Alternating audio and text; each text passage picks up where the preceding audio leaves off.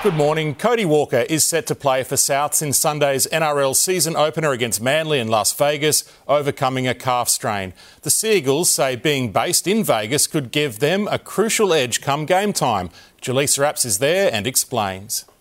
Well, it's been almost a week since the Seagulls left Sydney, and today in Vegas they hit the field for the very first time. They won't get a look at Allegiant Stadium until Friday, but today they swapped the glitter strip for a bit more familiar settings, surrounded by snow-capped mountains. It's hard to sort of get outside and into nature here, so it was really good to have a session on the field. As well as hitting the field, they are also training here at the UFC Performance Institute, and some of the players are pretty excited to be crossing paths with the fighters.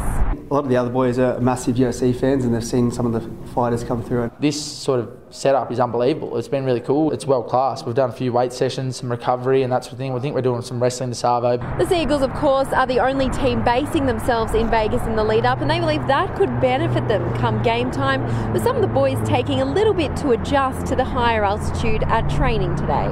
You do feel a little bit different, you know, like it sounds a little bit wishy-washy, but like the air and things just feel a little bit different, obviously, to back home. The team will have another day off tomorrow to enjoy more of the sights before hitting the field again on Wednesday in Vegas.